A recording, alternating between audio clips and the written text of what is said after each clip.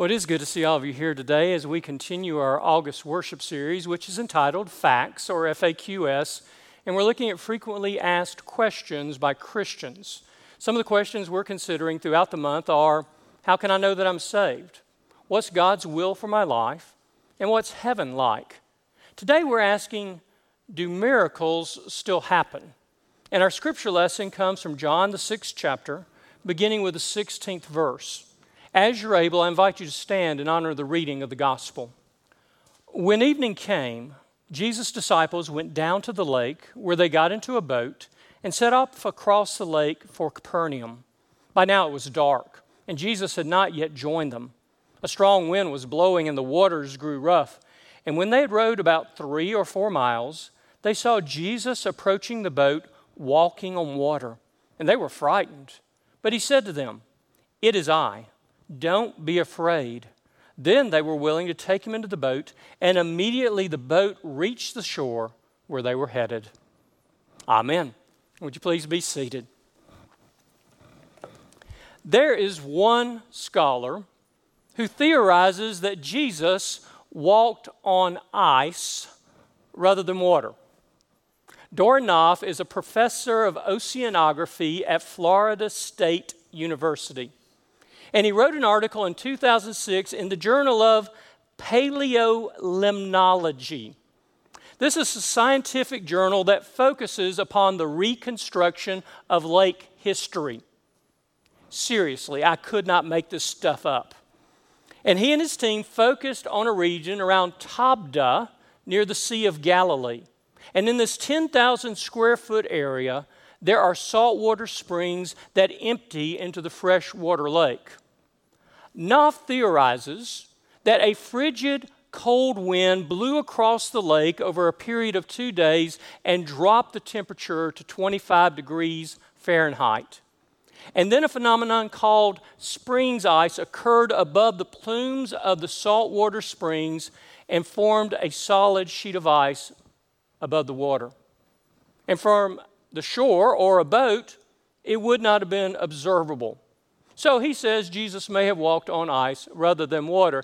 Now he goes on to say the odds of this happening in the first century were, wait for it, once every 30 to 160 years. So I guess it was just happenstance that when Jesus stepped out, the ice happened to form. It's yet another example of how skeptics will turn intellectual backflips in order to explain away the miraculous. And it's been occurring for millennia. The Apostle Thomas, who had followed Jesus for 3 years when he heard rumors of the resurrection, said, "I won't believe it unless I see with my own eyes and touch with my own hands." Thomas Jefferson, one of the founding fathers of our nation, edited the Gospels for his own use, and he eliminated all supernatural references and miracle stories. Back in the 1950s, Rudolf Bultmann led a movement demythologizing Jesus in order to discover the historical figure behind what is presented in the Gospels. And whether it's then or now, miracles are challenging because they are difficult to comprehend and they're even harder to believe. And so today we're coming to explore, what do we as Christians believe about miracles? When we hear the word miracle, typically we think of some extraordinary event where God acts powerfully, suspends the laws of nature, and intervenes in human lives and history. And the Bible is filled with examples, both in the Old as well as the New Testament, of miracles. In Jesus' own ministry, we've already talked about Christ walking on water or calming the storm, transforming water into wine, healing the sick, allowing the blind to see, calling Lazarus out of the grave. And those sorts of stories continue in the Acts of the Apostles as well as Paul's ministry. But do those sorts of miracles still happen today? John Calvin, who was one of the leaders of the Protestant Reformation, said that such miracles were a special dispensation from God to the first century church. in order to spread the gospel throughout the known area, but they ceased with the apostolic age. But that's not been my experience. My guess is it probably hasn't been yours either. Most people here either have a story they could tell from their own lives or someone else's life, which we ascribe as being miraculous. About 25 years ago, a good friend of mine and his 2 children were involved in a car accident. Thankfully, it wasn't terribly serious, but a few days later, his oldest son was still complaining about neck pain. So they took him to Children's Health Care, who immediately referred him to the spinal specialist, and what they discovered was he had been born, without their knowledge, with a malformed odontoid. Without getting too much into biology, I don't understand. The top of the spinal column ought to be somewhat like a ball fitting into a socket. And instead, his was more like a pyramid with his head precariously balanced atop. And they told the parents he'll require surgery at 12 years of age, 18 years of age, 40 years of age, followed by weeks in ICU, months of rehabilitation, and paralysis and death are a real possibility. The young man is now in his 30s. He's never had surgery and leads a normal life. The doctors say over time, his muscles, ligaments, and tendons overcompensated for his skeletal malformation. His parents will tell you it was a miracle and that God healed their child. See, there are always 2 challenges whenever you start to talk about miracles in the life of the church. The first is facts always require faith's interpretation. And this is one of the arguments I have with Christian apologetics that try to explain and give a rational explanation of what's in the Bible, and I appreciate that because we need that background and that backdrop, but ultimately it comes down to a leap of faith. Because there are always people out there who say Jesus walked on ice rather than water. Somehow an absurd rational explanation is easier to swallow than a simple admission that God acted miraculously in somebody's life. It occurred even in Jesus' ministry. There is an incident in John chapter 6 where Jesus has been teaching the crowds, and at the culmination of the sermon he looks to heaven and says, "God, glorify your name." And a heavenly voice thunders down and says, "I have glorified it and I will glorify it again." And some standing there said they heard an angel speak. And others standing there said, "Did you hear it thunder?" It's always open to interpretation. Secondly, and I want to be very honest about this next part because I do think it's one of the dilemmas we face as Christians, is that if we profess a belief in miracles, the reality is God does not always act miraculously. I've had experiences, you have, where we have prayed passionately and diligently for God to intervene in our lives or the lives of someone we loved, and it at least appeared as if nothing happened. And it's one of the challenges of miracles that God does act miraculously, but not always. At least not in ways we hope for, want, or can immediately discern.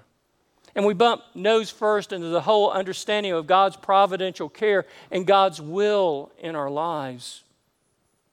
But I still believe that God works miraculously. But part of what I'd suggest to each of us today is that maybe we as Christians need to downsize our understanding of miracles. Maybe we need to redefine what is the miraculous. Because if we're only looking for miracles that are water to wine, healing of the blind, calling Lazarus out of the grave sort of things, we're going to miss a lot. Because we believe in God as creator, redeemer, and sustainer, which means the Lord is at work all about us for eyes to see and ears to hear. And sometimes we just miss the miraculous in our lives. There's a story I heard when I first entered the ministry. I probably told it a time or two here about a farmer that was up top a tall barn and he was working to patch a hole in the roof when suddenly he lost his balance. started slipping down the shingles and was about to fall down to the ground far below. And as he was sliding down, he looked to heaven and he said, "God, save me." And just as he went over the edge, a nail protruding from the roof caught his overalls. And there he hung safely before falling. And he looked up to God and said, "Never mind, Lord, this nail caught me." How often do we ascribe God's actions to just earthly coincidence? And we don't realize that God has been at work all about us. One author said that coincidence is God's way of remaining anonymous. Back in 2015, Squire Rushnell published a book entitled "When God Winks at You: How God Speaks to You Directly Through the Power of Coincidence."